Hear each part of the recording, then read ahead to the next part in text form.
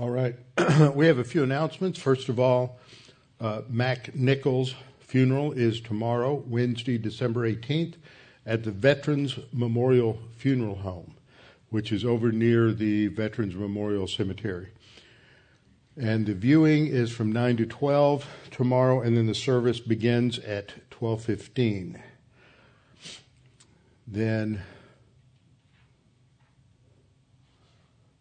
that will be followed by the internment at 1:15, and then a reception after that from 1:45 to 3:45. I will be giving the introduction, and Albert is giving the funeral message itself. And the next Tuesday night, instead of our regular Bible class at 7:30, we'll have a Christmas Eve communion service at 7 o'clock. So for those of you live streaming, especially in other time zones, pay attention to that time difference. Trust in the Lord with all your heart and lean not on your own understanding.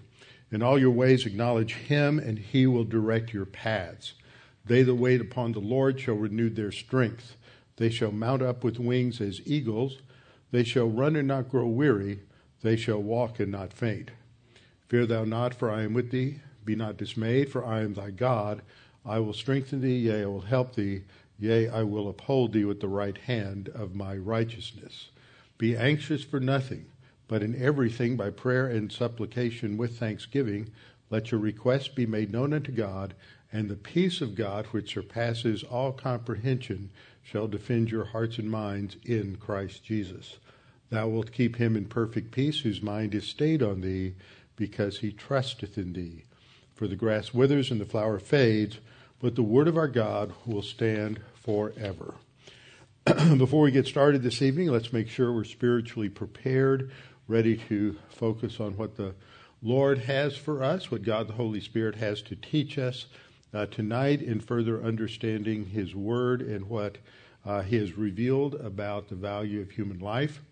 And so we'll have a few moments of silent prayer to give you the opportunity to become spiritually prepared, to confess sin if necessary, and then I will open in prayer. Let's pray.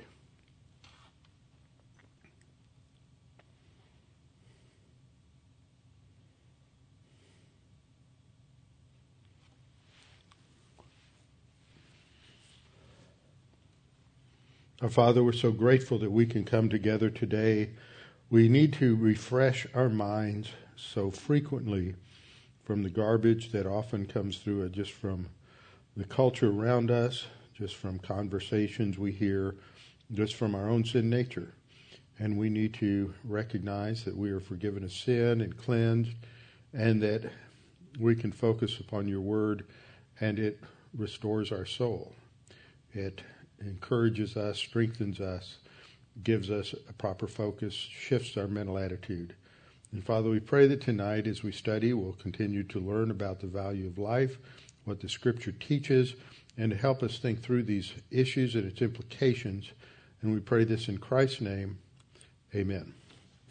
All right.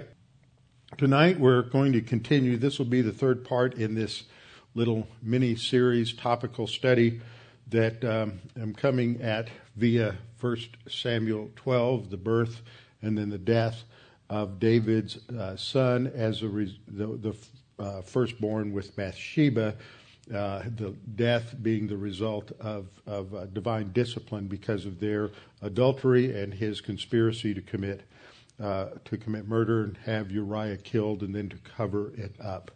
And so I started, actually before I got into this three-part set, we talked about what happens when an infant dies or somebody who is mentally incapable of understanding the gospel, and talking about how all of those who die before an age of accountability, which shifts, changes, it depends on the individual.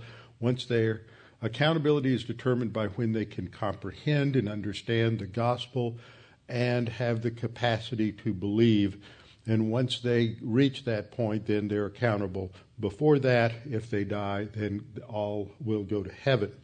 And so that led to talking about, well, when exactly does life begin? What are the issues there? This relates so much to a lot of things that have been said. Now, in the past, what I did was I talked about the real issue, and the real issue has to do with the time of ensoulment. But we have to understand what is legitimately applied from that and what is not. Tonight, what we're going to look at is, the main topic is, let me back that up, the value of life in the womb. How does the Bible describe that? What are we going to see? And so we have to look, first of all, at what is happening in the womb. What is taking place there? There are numerous passages that describe things, so we need to understand what they say and what they don't say. Second thing is we see that God uses these verbs where God's the subject, and the verb indicates God forming, God shaping, God covering the human biological life developing in the womb. Third, seeing the implication of that, the value of the human biological life in the womb. And then fourth, questions on specific passages. Every time I do this, I get a little further in exegesis, get a chance to look a little more in depth at something. I'm always surprised by something new and why some translations have a traditional translation, but it's not accurate. And so it leads to misconceptions. We started off, I go back to this article, Harold O.J. Brown, formative thinker, major influence on evangelicals in the rise of the pro-life, anti-abortion movement. And even he states in this article he wrote for the Journal of the Evangelical Theological Society in 94. Critical, he says, the question of ensoulment cannot be answered scripturally. Now, that's wrong. I did think it can be answered scripturally. But what he points out is this is the critical issue. And today, when you talk with people, they never talk about this. When is the soul in the unborn child in the womb? When does that take place, and how do you know? And I think that the Bible demonstrates that. He says, the question of ensoulment cannot be answered scripturally, as the scripture makes no reference to the process at all. I think that's wrong. And we've demonstrated that the Bible teaches that it begins with the breath of life. And that last time we looked at the parameters again and again are from birth to death, not from conception. We looked very technically at the Hebrew language. In the phrase from birth, you have a preposition and a noun, that there's no noun for birth in Hebrew. There's a verb for birth, but not a noun. The way that you state from birth is from the womb. From conception is possible. You can say that in Hebrew. There's a noun for conception, but you never have that. It never talks about that. It's always from the womb to the tomb, from the womb to death. So basically what he's pointing out is that science and law cannot determine when ensoulment does. And the problem with his view is that he says the scripture doesn't tell us either. What you're left with is making a decision on when there's full human life based on biology. If the heart beats, if there's neurological development, then that means that it's full life. But and that's the weakness of his position. That doesn't have to mean that the soul's there. It just means that the mechanics are working. So as I pointed out, he says that whatever is in the womb is human. And that's true. That's something that it's not something other. At the core of the whole issue of when does life begin, it's like you hear these arguments that what is in the womb is something other. No, it's not. DNA makes it very clear. It is human. It's not something else. It is completely human, whether the soul is there or not. He says Scripture can't answer the question as to the timing of ensoulment. I think that's false. I think all the passages that talk about the breath of life and God gives breath, all of those passages tell us that's when it begins. That's when the soul enters the body. And the third observation is we don't want the government or the courts attempting to decide the time of ensoulment. Now, the implication of that's profound. Here's the question, should the law of the land, the law that applies to everybody in a nation, should the law of the land be based on information that is available and understandable only by Christians who can understand divine revelation? Think about that. We've studied it many times, 2 Corinthians 2:14. The natural or the soulish man cannot understand the things of the Spirit of God. So if Revelation tells us when life begins, should that be the foundation of a law that applies to believer and unbeliever when the unbeliever cannot understand the things of the Spirit of God? They can't reach, or should law just be based on those things that are clearly comprehensible to everybody, believer or unbeliever? That's really an important question. So the next part is the soul passed from one generation to another by procreation, or does God create soul directly or immediately?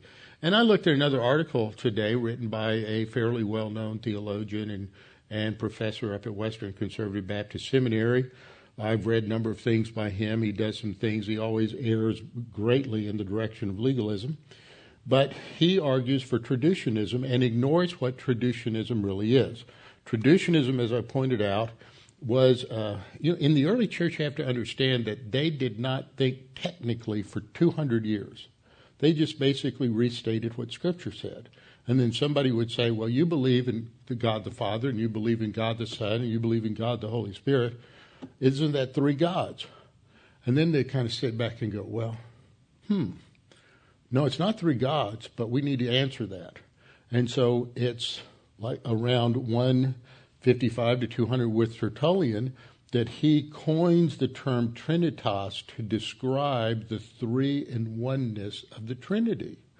See, before that they believe it, but they haven't articulated it. They haven't gotten specific. They'll talk about Jesus is God, the Holy Spirit is God, the Father is God, but nobody's asking, well, why is that only one God?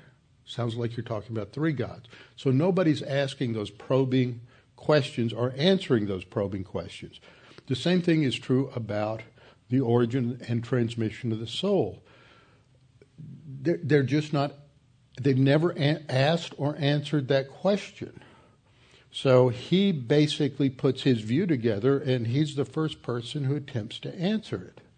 And that's called traditionism. But his view was, and this is inherent to traditionism, I don't care what moderns say, like this guy was reading Carl Laney. Carl Laney comes along and said traditionism means the transmission of the immaterial soul through procreation. Well, that's not what traditionism is. He's misrepresented it to fit his views on the origin of human life. Traditionism, as originated and defined by Tertullian, is the soul is material. How can an immaterial soul be transmitted through the physical act of procreation? That's just absurd. And so the historical view always, until you get into a lot of muddled thinking after Roe versus Wade, is that you had traditionism and then creationism. William G.T. Shedd, I pointed out, said that creationism had been the most common view during the previous 2 centuries. This was in about the 1860s or 1870s when he wrote that. And that's dominant, but nobody was going around saying that that validated any kind of abortion. They never held to that, so that's an illegitimate application of the creationist view. Thomas Aquinas, the Roman Catholic, premier Roman Catholic theologian, the Middle Ages, said it's heretical to say that the intellectual soul is transmitted with the semen. He just involved. Traditionism is heresy. So you're left with creationism, that the body is generated through the physical generation and procreation that God designed, and then the soul is directly created by God and is imparted to the body. So a lot of people come along, well, you can't do that because then God would have to make the soul sinful. Not if you understand that the sin nature is generated and passed along through the corruption of the DNA. It's physical. And so when the soul is imparted, it's created and imparted immediately into the body. There's no lag time. It's just instantaneous. The soul is corrupted by its presence in a corrupt, fallen body. And that's a very simple, solid answer. So in creationism, very important to understand these terms, direct and indirect.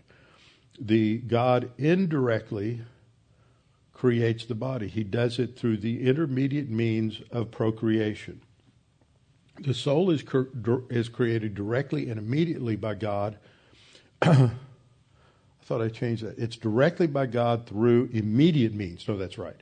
Through immediate means. He does it immediately. He doesn't use an intermediate means to do it. He uses the intermediate means of procreation to create the body. So we looked at the starting point in Genesis 2:7, that first God forms the body, and then the body is the home of the soul, and then once the body is ready, then he breathed life into the body, and man became a living being, and that became the framework that we see again and again through Scripture. Then last time I really focused on this argument that I alluded to already tonight, that from birth, you have the Hebrew word yalad, which is the verb to bear or to bring forth or to give birth, but there's no equivalent noun. So when you say from birth, you have to have the vocabulary for it. It wasn't in Hebrew. There is a word used 3 times in the Old Testament, ledah, that's built off of this, but it refers to a woman in childbirth. It's never used as the object of a preposition, so it's never used to describe anything related to the length of life. The word conceive is the Hebrew verb hara, and the noun is heryon. And to say from birth, you can do that in Hebrew. You have the preposition min, which means from. You have the noun heryon for conception. So if you wanted to say from conception to death, you had the vocabulary for it. The point is, there's nowhere in the Bible does it use that vocabulary to describe the parameters of life. It is always from the womb, which means from birth and death. And I pointed that out last time, that many, many translations will translate that idiom min plus beton, army beton, as from birth. We looked at biblical verses for the parameters of life, saw many of them, like Ecclesiastes 3:2, a time to give birth and a time to die, not a time to conceive and a time to die. Isaiah 9:6, a child will be born to us, never mentions conception here. It's the birth that is significant. And then we ended, I've gone through 9 points. I'm not reviewing them tonight for time's sake because I want to wrap this tonight. So we may be here till midnight, but we'll wrap it. The value of human biological life within the womb. So first of all, we must understand that in the ancient world, culture after culture after culture, abortion was rejected. Abortion was criminal in many cultures, in the pagan cultures in the ancient world. Pregnancy and children were vital. Most of these cultures are agrarian, and that means you want children to help to work on the farm. Life was valuable. You had high death rates, infant mortality. People value children in life. You do not randomly take that life just because it seems inconvenient, because they all understood it was some kind of blessing from the gods. And biblically, it's viewed as a gift and a blessing. Every child is a gift from God and a blessing from God. Genesis 33:5. And this is dealing with Esau. Jacob is coming back into the land. Esau is meeting him, and he looks up and he sees all these women and children that are with Jacob, because Jacob has the 2 wives and 2 concubines and 12 boys and 1 girl. And so Esau lifted up his eyes and saw the women and children, said, "Who are these with you?" So he, that's Jacob, said, "The children whom God has graciously given your servant." That's the view. God gives us our children. That's why they're valuable. Psalm 113:9 says, "He," meaning God, "grants the barren woman a home like a joyful mother of children." See, mothers of children are joyful because they have children. Praise the Lord for that. Psalm 127:3, "Behold, children are a heritage from the Lord.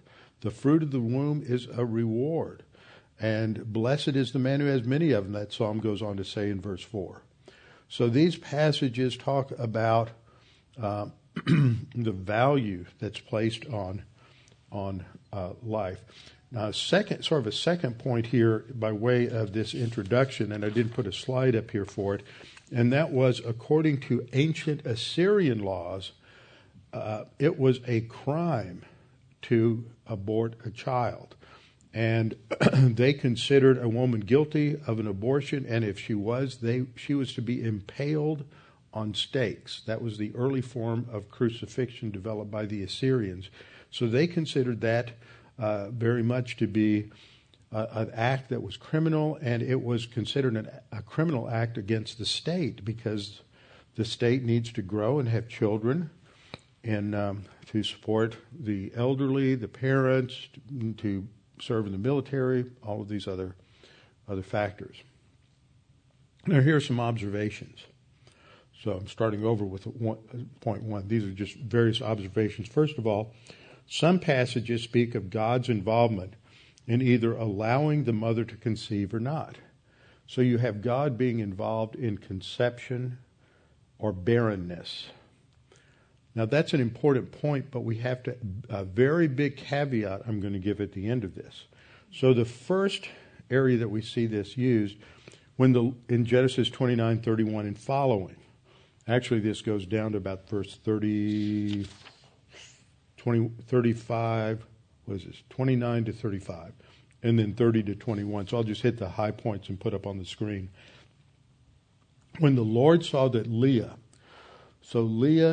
is Jacob's first wife.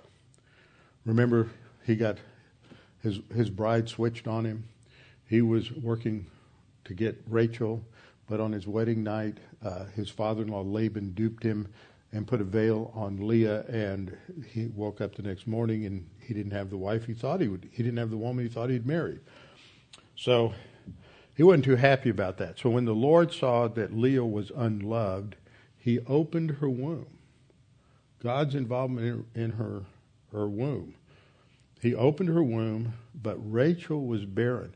Now, the caveat in all of this is all of this relates to the Abrahamic family. And remember, in Genesis, it's all about tracing the line of the seed.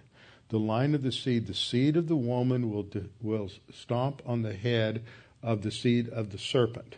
So all the genealogies, everything traced the line of the seed from Eve to Noah, from Noah to Abraham, from Abraham all the way down to Jesus. So we see this is the line of the seed. So special things happen there. This is not patterns for everybody. This is distinctive to what God is doing in that family. So for a time, there's barrenness. We've studied this. There's 6 barren women that are highlighted in the Scripture, all of whom are used by God to bring about a special birth that's either in the line of the seed, or like in the case of Samuel, and then the case of Samson first, and then Samuel second. They're going to be used to deliver Israel. So these are all important, and they all relate in some way to teaching something about the future coming of the Messiah.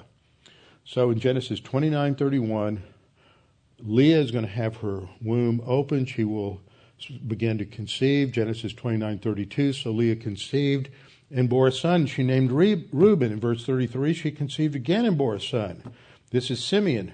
Verse 34, she conceived again and bore a son. And this one she called Levi. Verse 35, she conceived again and bore a son. And that's Judah. And then we skip down to and then 30:17, God listens to Leah again, and she conceived and bore Jacob a 5th son. And that's Issachar. Then in verse 19, she conceived again and bore a 6th son, and that's Zebulun. And afterwards she bore a daughter and called her name Dinah. So this is in chapter 29, 31 to 35, and 29, 31 to 35, and then 30, 17 to 21. And then in 30:22, then God remembered Rachel. He didn't forget about Rachel. This is just an anthropopathism describing that now it's Rachel's term. God had put her on hold, and she's barren all this time. And now God answers her prayer. And she conceived and bore a son. And called him Joseph. And then later she'll conceive and bear a son named Benjamin. So this shows God is involved in what's going on in terms of the womb and producing children. Ruth 4:13, Boaz took Ruth, she became his wife, and the Lord gave her conception, and she bore a son. That son is going to be David's grandfather, so it's all the line of the Messiah. 1 Samuel 1:19, we have this episode with Hannah who's barren. And she goes and she pleads with God in a wonderful prayer that we've studied before in 1 Samuel 1. And God answers her prayer, and the Lord remembered her, and she conceives and gives birth to Samuel. So what we see in these cases is that God is involved very intimately, but that doesn't mean he's involved that way with every single case of a barren woman or a woman who becomes pregnant. He is, but in a less significant directive way. So we can't extrapolate to everybody else, because this is all about the line of the seed, all about the Messiah, God's plan, and what he's doing there is different from what he did with anybody else or any other family. It was all related ultimately to the virgin conception by Mary and the birth of the Messiah. Now, there are other passages that talk about God's involvement in the formation of human biological life in the womb, the development of the body. And so there's a couple of different ways that we can look at this. How is God involved in the development of the physical body, the human body in the womb? He has created a normal, natural process. And that process begins with procreation, then there's fertilization, there's conception, there's the period of gestation and the development of the body until it's ready for birth, and then there is the birth. There's a couple of ways that this has been described, a couple of terms we could use. First of all, I want to explain these. We have passages that talk about God's direct involvement in things, where God is doing something directly. He's not using intermediate means to accomplish his ends. So direct would mean God is directly involved, hands-on as it were, the process of forming each baby in the womb. That's what direct would mean. Let me give you another example. God is directly involved in doing some things in Scripture. For example, God is directly involved, or was directly involved, in the destruction of Sodom and Gomorrah. He may have used angels, he may have used some other things, but he is sending fire and brimstone on Sodom and Gomorrah and those cities of the plains, and he's destroying them. It is pictured as God's direct act of judgment. Even more so, perhaps, might be the death of the firstborn in Egypt, because there's no angel of God that does this. It is God who comes and takes the life of the firstborn. It is direct involvement of God. And as a result of that, in both judgments, it's devastating, it's horrific, life is taken, and God directly is involved in that. Then we use the term indirect or mediate. Sometimes you read direct or immediate. This is indirect or mediate. This means that God is the indirect cause, for example, of shaping life in the womb. He does it through a process that he created. And so when we talk about that, we use this term indirect or intermediate means, and he uses the biological process of sexual procreation and fertilization and implantation, gestation, and eventual birth. So, can you think of examples where God did some judgments using intermediate means? Well, the most obvious to me is the destruction of Jerusalem in 586. You remember studying Habakkuk. You've studied Habakkuk, where Habakkuk says, Lord, these people are so wicked and evil. You haven't said that about America, have you? These people are so wicked and evil, you need to do something about it. And God says, well, I've got the Chaldeans coming. They're going to take care of it. And he goes, what? How can you use them? They're worse. So God is using the Babylonians or the Neo-Chaldean Empire, or the Neo-Babylonian Empire, rather, the Chaldeans, in order to bring this judgment on Jerusalem. And it's devastating. You know, so many people are killed and slaughtered and tortured, and the city is razed, and the temple is destroyed. God uses the intermediate means of the Chaldeans. Is that any less horrific or devastating for the inhabitants of Jerusalem than God's direct involvement was in the destruction of Sodom and Gomorrah? No, not at all. It's just as horrific. God is still the author of that judgment. So whether God's doing it directly or indirectly doesn't give us the right to say, well, it's less significant.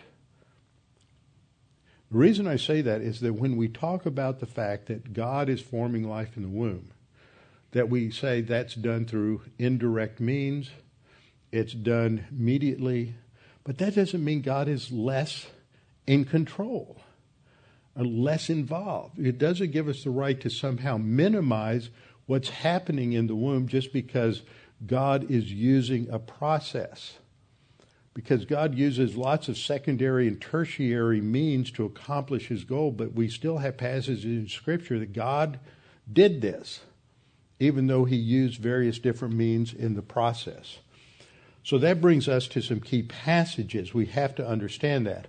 Psalm 139, 13 and 14 and 15 and following, these are passages that people often bring up when talking about, well, look, it looks like God is really involved in what's going on in the womb. Yes, he is, but it's indirect. God is the creator of all of the processes involved in sexual procreation. God invented something called DNA. God invented the whole genome. God invented all of the cells. He invented all the subcellular particles. He invented all of that down to parts that we can't even talk about yet. God is just as much involved in the whole process in his omniscience, his omnipotence, his omnipresence. Just because he's using a biological process that he invented doesn't mean he's somehow less involved and what's going on in the womb is less significant. The Scripture always talks about this as being important. So let's look at this. Psalm 139, 13 and 14. For you formed my inward parts, David says. David's the author here. The first 12 verses really are talking about God's omnipresence and God's omniscience.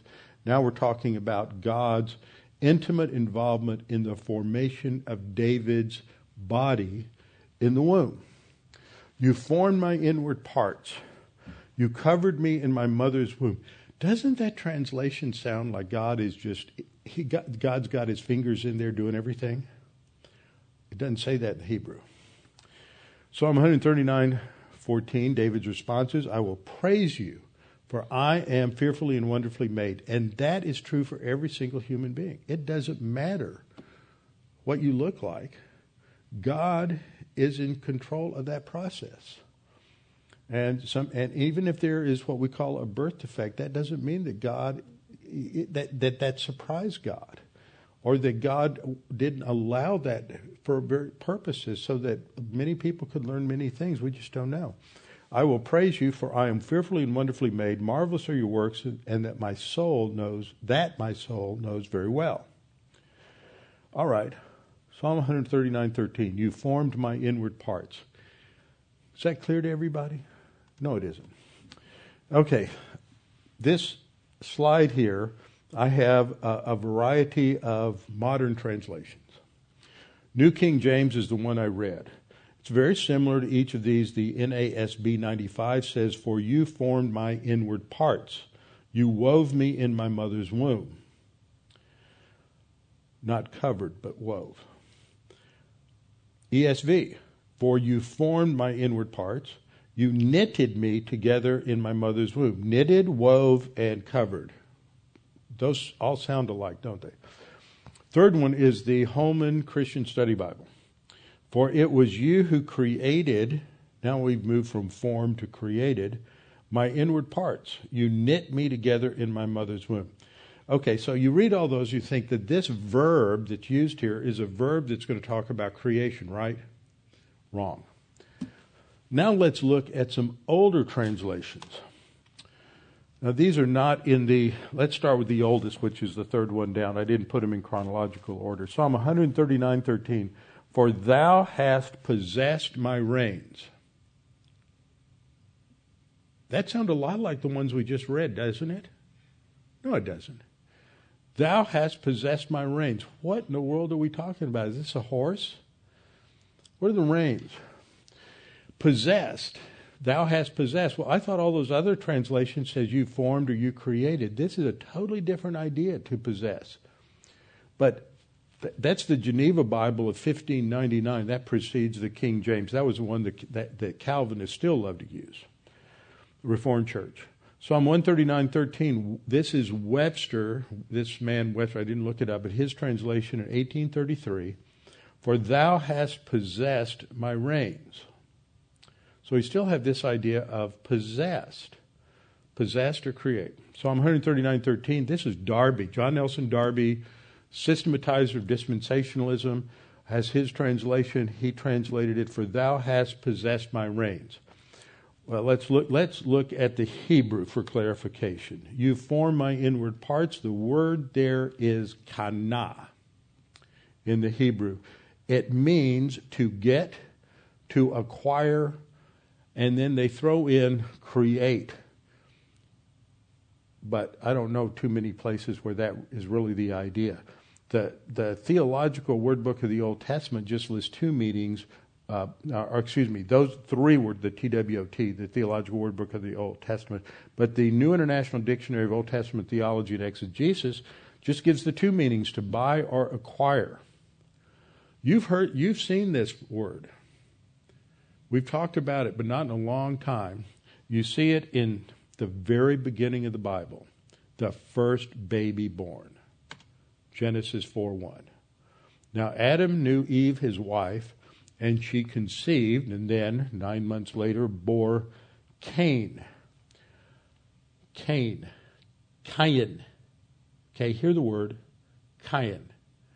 The Hebrew verb is kana. They're cognates. Cain for kana. Kana means to purchase or acquire.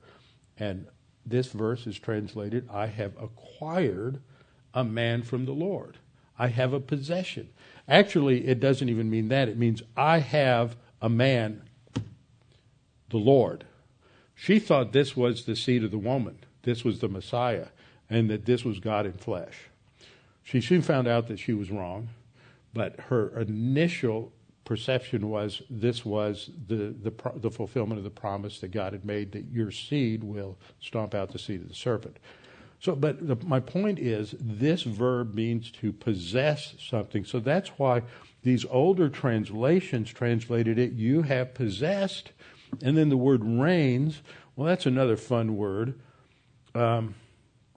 Reins literally means kidneys. And this was just a term to describe the inward bowels and everything of the body that's being formed inside the womb. So it's talking about possession, God's ownership. This is God. So God it's emphasizing God's involvement in the womb. And then you have this next line, you covered me in my mother's womb, and that's the word sakak, which has to do with weave. So it is, even though God is using the intermediate means, he is pictured as being involved and supervising what's going on inside the womb. Now we go on to, in these verses, Psalm 139:15, my frame is his physical structure, his skeleton, his musculature, his body. My frame was not hidden from you when I was made in secret and skillfully wrought in the lowest parts of the earth. So there's this, he's talking about this skill at which the body comes together. It's mysterious, but it's skillful, and he's fearfully and wonderfully made.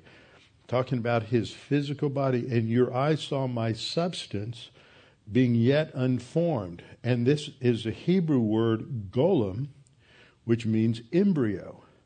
So it's still talking about God's formation of the physical body in the womb and his involvement in that. That's why it has value. It's not just tissue. It's not just something that can be discarded. Actually, if you study the whole process, it takes a while before the embryo grows, and then it sort of splits into several parts. So one part will become the child, another part will become the placenta, another part, the other two things become different things. So which part actually becomes the body of the child is determined by all of this information God's plugged into the DNA and the procreative process. Charles Ryrie wrote a book, came out in 1974. I think I got one of the early copies. I saw it on a bookshelf, and it was great. It was called You Mean the Bible Teaches That? And it had different chapters on different hot topics. Capital punishment was one of them. Giving was another one. I don't remember what all of them, they were great. I loved reading that book. And he had a passage on abortion. And he says, even if life in the womb is not the same as it is after birth, it is human life in a certain form. That's exactly what I'm saying. It's human life. It's the biological, human biology that God has formed for the house of the soul. And just because the soul isn't there yet doesn't minimize the significance of the body. And then he says, and it is life which God is intimately concerned about. That's what these passages all teach.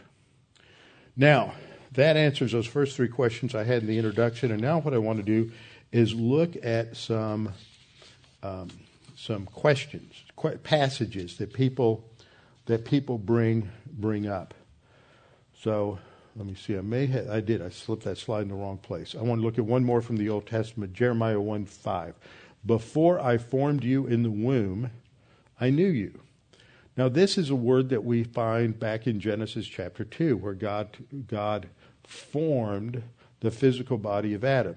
He uses the word yatsar, which is a verb used to describe the potter shaping the clay.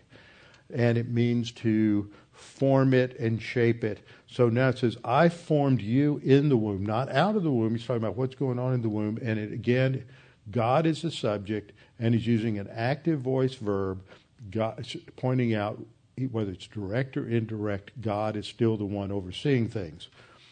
And he says, before you were born, I sanctified you. Now, in God's omniscience and his timelessness, that he's eternal, he looks at all of human history in like the blink of an eye.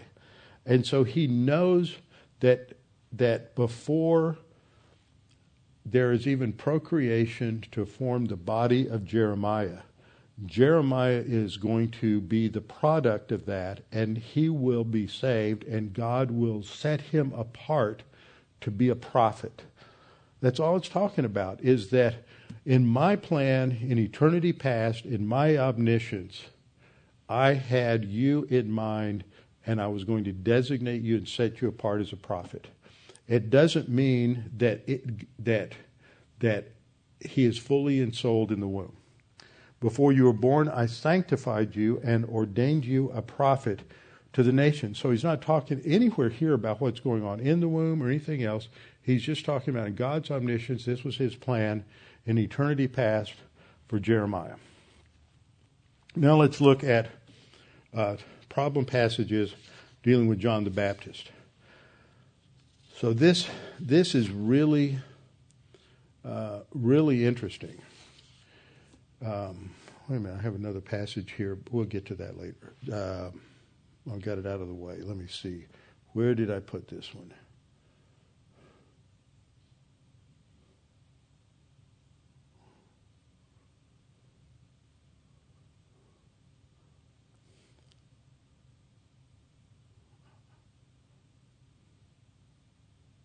Okay, we're down here at slide 33.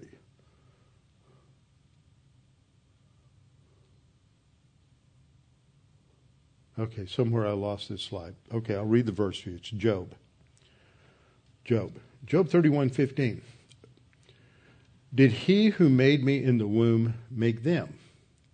He's making a point that God is involved in everyone's life in the womb. Did not he who made me, this is the Hebrew word asah, which is used in the Genesis 1 and Genesis 2 accounts of creation of man. Did not he who made me in the womb make them? Did not the same one fashion us in the womb? Now this is an interesting word. It is the Hebrew word kun.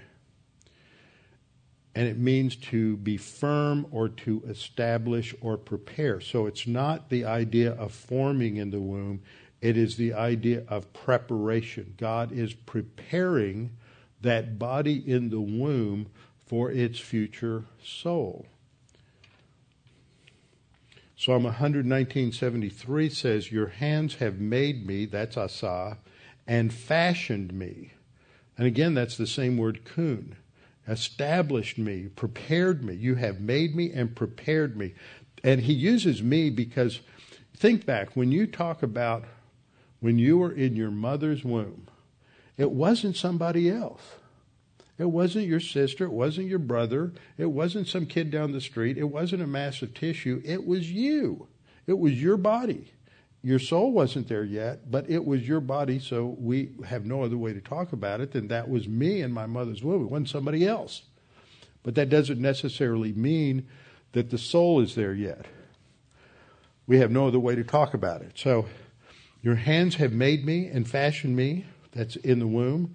You gave me understanding that I may learn your commandments. That is the creation of the soul and the intellect. So, let's come to the problem of John the Baptist. Now, these are two tough passages in Luke 1. The first passage is absolutely devastating for the way people normally interpret this to indicate full human life in the soul. It's theologically devastating, and it's heresy if you take it the way most people want to take it. It just is. Let me explain.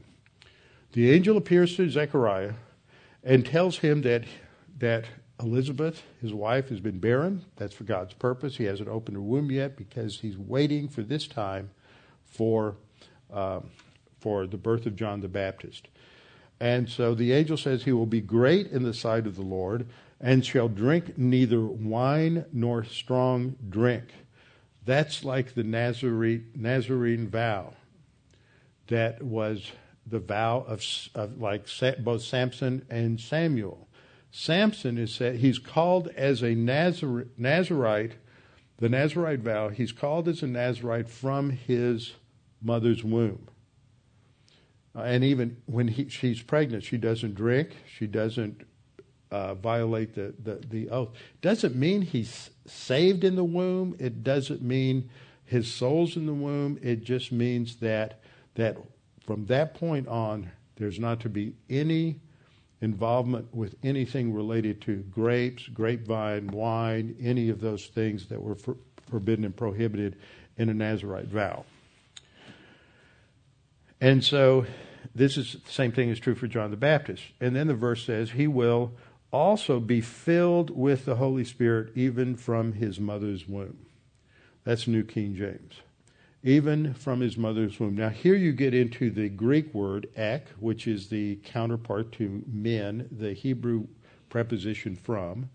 Ek means from. And the word for womb in Greek is koilia.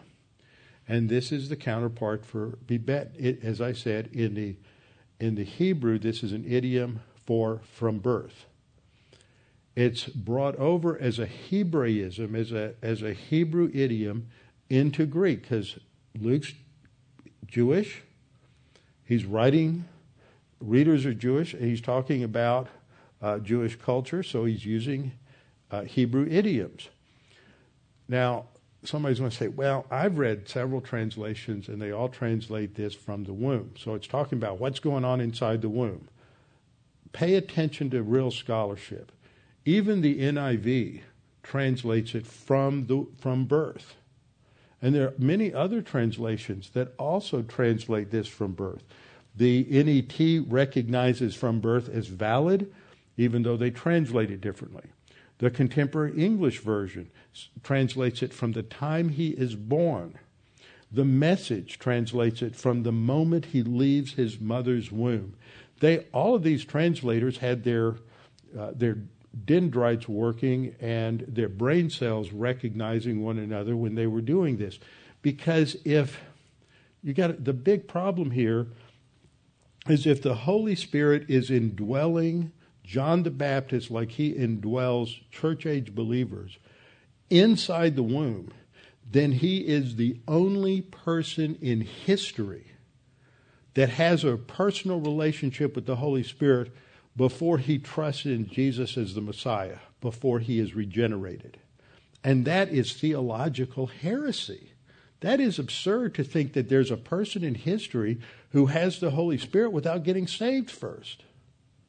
That's insane. Not only that, but I think, I can't prove it, because we just don't have enough examples of this in literature, that this phrase from birth doesn't mean necessarily from the instant the baby comes out of the womb, because then that would mean John the Baptist, as a brand new 1-day-old baby, is indwelt by the Holy Spirit. And he's still not saved. That's a huge problem. How can you understand this passage as meaning the Holy Spirit has a personal relationship with John the Baptist and he's still spiritually dead?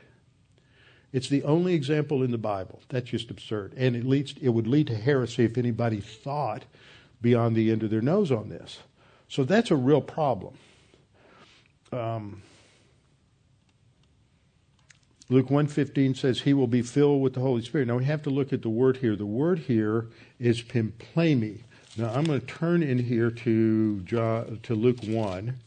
And the word pimplemi is not the same verb that is used in Ephesians 5:18, where we're commanded to be filled by means of the Holy Spirit. The word in Ephesians 5:18 is plerao. They're related, but they're different. Now, when you have pimplemi, we're going to see it again in a minute, and I'll talk about it more then. But when you see pimplemi in many passages in the Gospels, it is immediately followed by the person who is pimplemied by the Holy Spirit speaking some sort of special statement, make some special statement. So I think it's akin to some form of inspiration. So he's filled by, and it's related not to the spiritual life of a church age believer, but John the Baptist, Jesus said, is the greatest of the Old Testament prophets. So he's under the age of Israel. So this is like the role of the Holy Spirit on the judges, where he is empowering John the Baptist for a special task, a special role as the forerunner of the Messiah. So it's not talking about being filled by the Spirit in the sense of a church age believer or even being indwelt by the Spirit. Although it could involve indwelling, because you had David was indwelt and Saul was indwelt and others were indwelt, but it was not for the purpose of their spiritual life.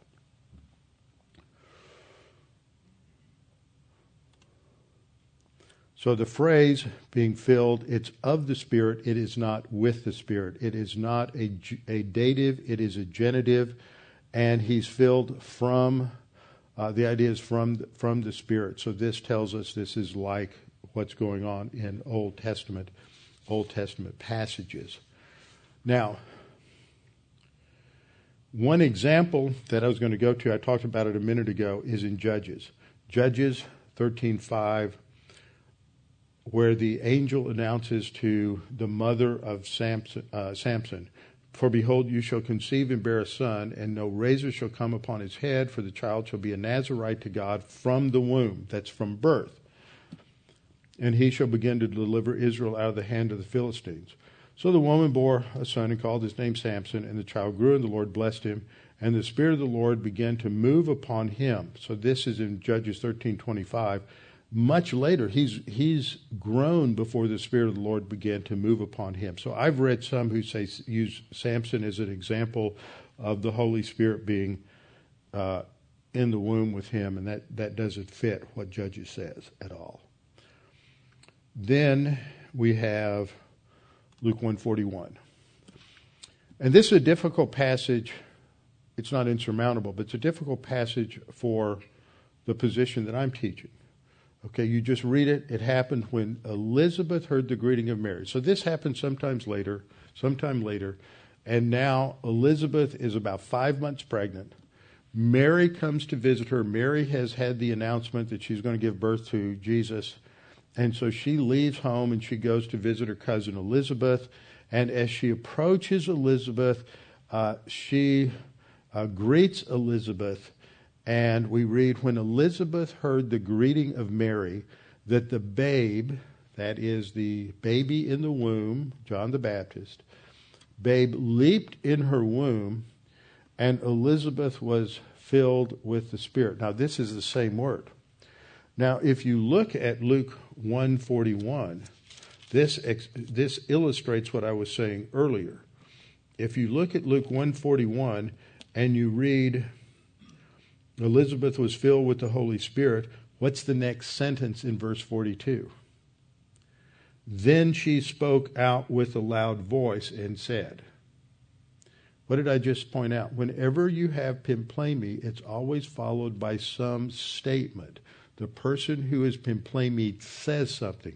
A little later on, Mary will be filled, pimplemied by the Spirit, and then you have the Magnificat of Mary in Luke 2. So this isn't related to the spiritual life at all. So Elizabeth hears the greeting of Mary, and something happens. There is fetal movement. The baby moves in the womb. Now, the baby's at 5 months. Now, you'll have people, isn't it great that baby knew Jesus was out there? That's insane. It's not medically or biologically correct either. I read an article in the early 90s that said that a lot of people who play music for the baby in the womb, the baby doesn't have the neurological development at 5, 6, even 7 months, even at birth, to really understand what's going on, what's being heard. And it's not the baby that hears. Look at the text. When John the Baptist heard the greeting of Mary, he leaped in the womb. Is that what it says? No, it says when Elizabeth heard. And what's Elizabeth's response? Elizabeth gets all excited. And it's been demonstrated time and time again when there is excitement on the part of a mother that it stimulates movement in the womb. So we see that she says the babe leaped in her womb. So this phrase that is then described later on as leaping for joy, that's an interpretive statement made by Elizabeth. She said he leaped for joy. But when we look at the phrase leaped for joy, we think that means the baby has the joy. So does the baby have the joy or does Elizabeth have the joy? That's an important question that's going on here. So let me back up before I get too far away. As I was talking about this phrase from birth, a couple of quotes. This is from a commentary on Job by Dormy. I'm also quoting from the Theological Dictionary of the Old Testament, Volume 2, verse 97, that the beginning of one's life on earth is sometimes viewed biblically as when he comes out of his mother's womb. Okay, I'm not making this up. There are many theologians who hold this and articulate this, but they don't end up putting it all together. The TDOT says, this is what I'm quoting right here, birth then being the terminus a quo, that's Latin for the beginning. Birth then being the terminus a quo in life is often viewed both by Yahweh and by man as the beginning of a relationship. Okay, I'm just documenting that what I'm saying, even though for whatever reason it is never taught, it is ignored, I never heard this in seminary, but you read the scholarly literature and it's everywhere. But everybody since especially 1974 is so afraid of this because they assume that creationism at birth, the ensoulment at birth automatically justifies abortion, and that's absurd. Okay, Luke 1:44. For indeed, as soon as the voice of your greeting, this is Elizabeth's interpretation of the movement of the baby in her womb. For indeed, as soon as the voice of your greeting sounded in my ears, the babe leaped in my womb for joy. Now, is this to be translated because of joy? Or this should be translated by means of joy? What's the significance of the preposition that's there in the Greek? The preposition is the Greek preposition en or in. And the word leap is used elsewhere, like in Genesis 25:22 in the Septuagint, to describe just movement or activity inside the womb. And the word for joy is hagaliasis, which means joy, and with the preposition in, it can be giving a reason or explaining the surrounding circumstances. So let's talk about this for just a second.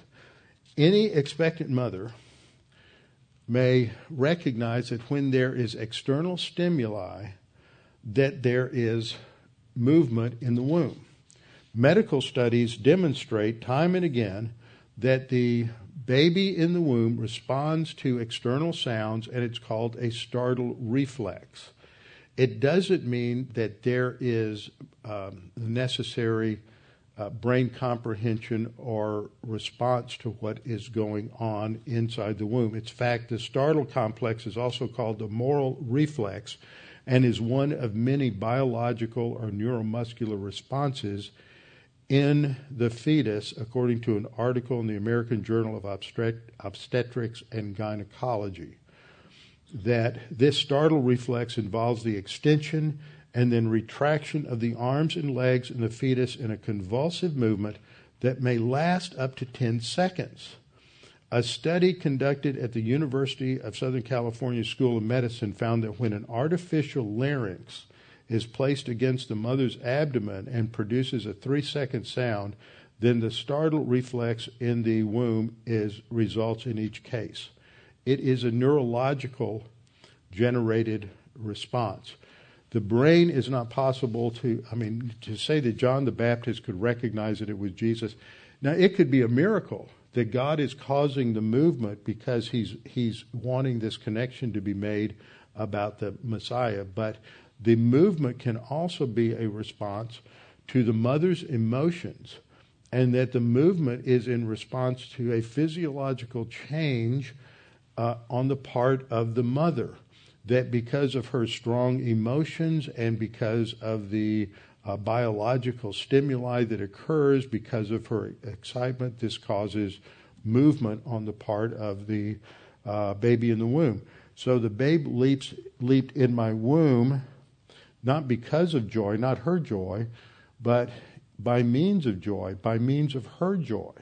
And so that would make a lot more sense. It is her joy that is causing the movement in the womb, and then she's interpreting that in terms of recognizing the presence of the Messiah.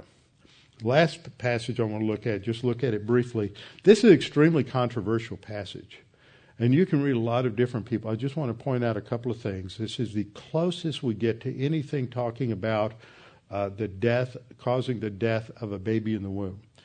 And it's in Exodus 21:22. New King James translation, if men fight and hurt a woman with child. So you have a situation where two men are fighting, a woman gets in the way and they knock her down or they fall on her or something, and she gives birth prematurely. Now, there were a lot of people who said she miscarries. Now, in miscarriage, the child is dead in a miscarriage. And it's very clear that this is not talking about a miscarriage. This is talking about a live birth. What's interesting is Carl Laney just takes a lot of time to explain this is not a miscarriage, but then he misses the point. If it's not a miscarriage, then the child is born and breathes and becomes a living soul. Now, if there's damage or death that occurs after that, then you invoke the penalty that's stated in the next passage, which is an eye for an eye and a tooth for a tooth and a life for a life. So men fight, hurt a woman with child, so she gives birth prematurely. The child is born alive. Yet no harm follows. Nothing more happens to the child or the woman. He shall surely be punished according as the woman's husband imposes on him, and he shall pay as the judges determine. So, but here's a point I was just making. Both sides agree this is not miscarriage. Okay, this is the baby is born alive. But if any harm follows, then you shall give life for life, eye for eye, tooth for tooth, hand for hand, foot for foot, burn for burn, wound for wound, stripe for stripe. This is not a passage that's going to give us any information about abortion or intentionally taking the life of the child in the womb. So a lot of people ask this question, go to this passage, but it's very simple. It doesn't address the issue. It addresses the issue of what happens after a child is born alive and takes the breath of life and is alive. So what we see is that the parameters of Scripture are that life is from birth to death, that God builds the body in the womb to prepare it to be a house for the soul. And because God is involved in this process, that no human being has the right to interfere. This is morally wrong, it's spiritually wrong, it's ethically wrong, because this is a valuable life that God is involved in bringing into the world. So that is my understanding of all of these passages after looking at this, reading it, going around all the issues for 30 years. I don't see answers to my arguments. They're ignored, they're not stated, they're misrepresented. But I'd be glad to hear somebody explain where I'm wrong, but I haven't had anybody able to do that because you can't get around this evidence. So, not that I'm the smartest guy in the room, but that is, people are just, they get very emotional about this, they get very emotional about Roe v. Wade, and they jump to all sorts of conclusions without really tearing the text apart in detail. So next week we have our Christmas Eve service and we celebrate the birth of our Savior. And then the next week we'll still have class. John Williamson, I've been working with him on Philippians. He'll be teaching Philippians. And I'll be in Egypt. And then the week after that I'll be back and you'll hear about Egypt. And we'll continue our study in Samuel. Father, thank you for this opportunity to study this evening, to see the fact that your word does give us answers when life begins, and the value of life, the significance of life, and the importance to you of all human life, even life in formation.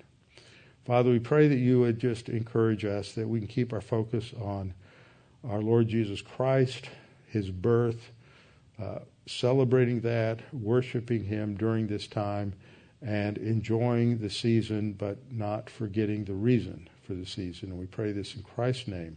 Amen.